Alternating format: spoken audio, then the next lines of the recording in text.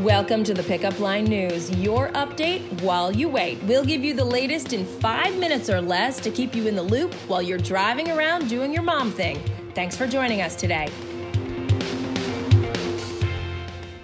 I'm Heather McBride, and here's your update while you wait for Tuesday, September 10th, 2019. Before we get to your news, we're keeping our back-to-school shopping guide up. I usually find we're about a week into school and my kids start hounding me for all the things their teacher said they absolutely need. You know, headsets, pencil cases that are certain dimensions. Anyway, it's on the blog and in Tuesday's issue, so be sure to check it out. And now for your rundown. If you've ever dreamed of saying, "You can't fire me, I quit," I feel like that's kind of what happened at the White House today.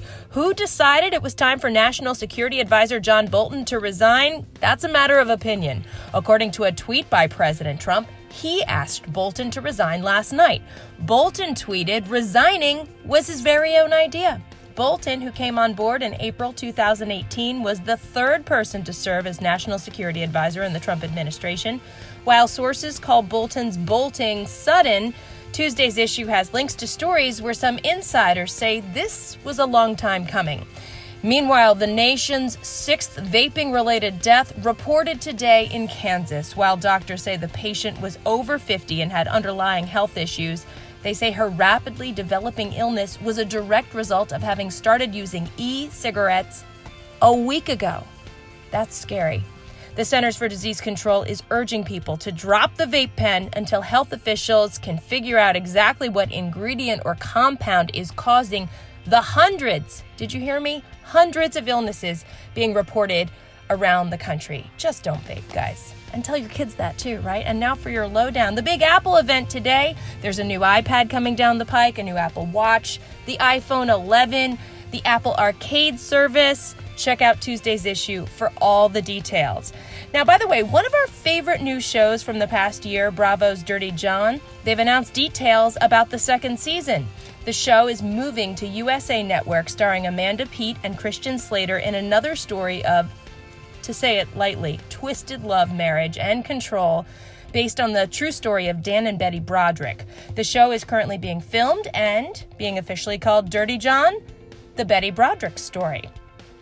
Is it right to wear white? So you know, white jeans have become a summer uniform for a lot of us, with many people not wanting that party to end on Labor Day. You probably can't avoid putting away your swimsuits and sundresses, but what about your favorite summer staple? So we have in Tuesday's issue what the experts say, plus advice on how to transition your favorite white jeans into the next season. Also, we have a survey. What do you think about this controversial topic? Can you dare wear white jeans, the first Tuesday after September and beyond? Please take our survey, because I have an opinion on this, and I'm dying to know what you think. Melissa is making buffalo chicken pasta casserole tonight. You're just going to go ahead and make Tuesday feel like a party. Check out the recipe on the blog or Tuesday's issue.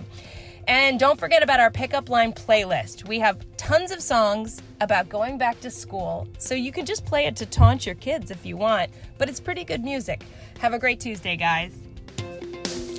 Thanks for joining us today. Subscribe to get your daily news update while you wait, and also sign up for our daily digital newsletter. Just visit www.thepickupline.net to sign up, or you can text the word pickup line, that's one word, PICKUPLINE, to the number 22828. See you next time on The Pickup Line.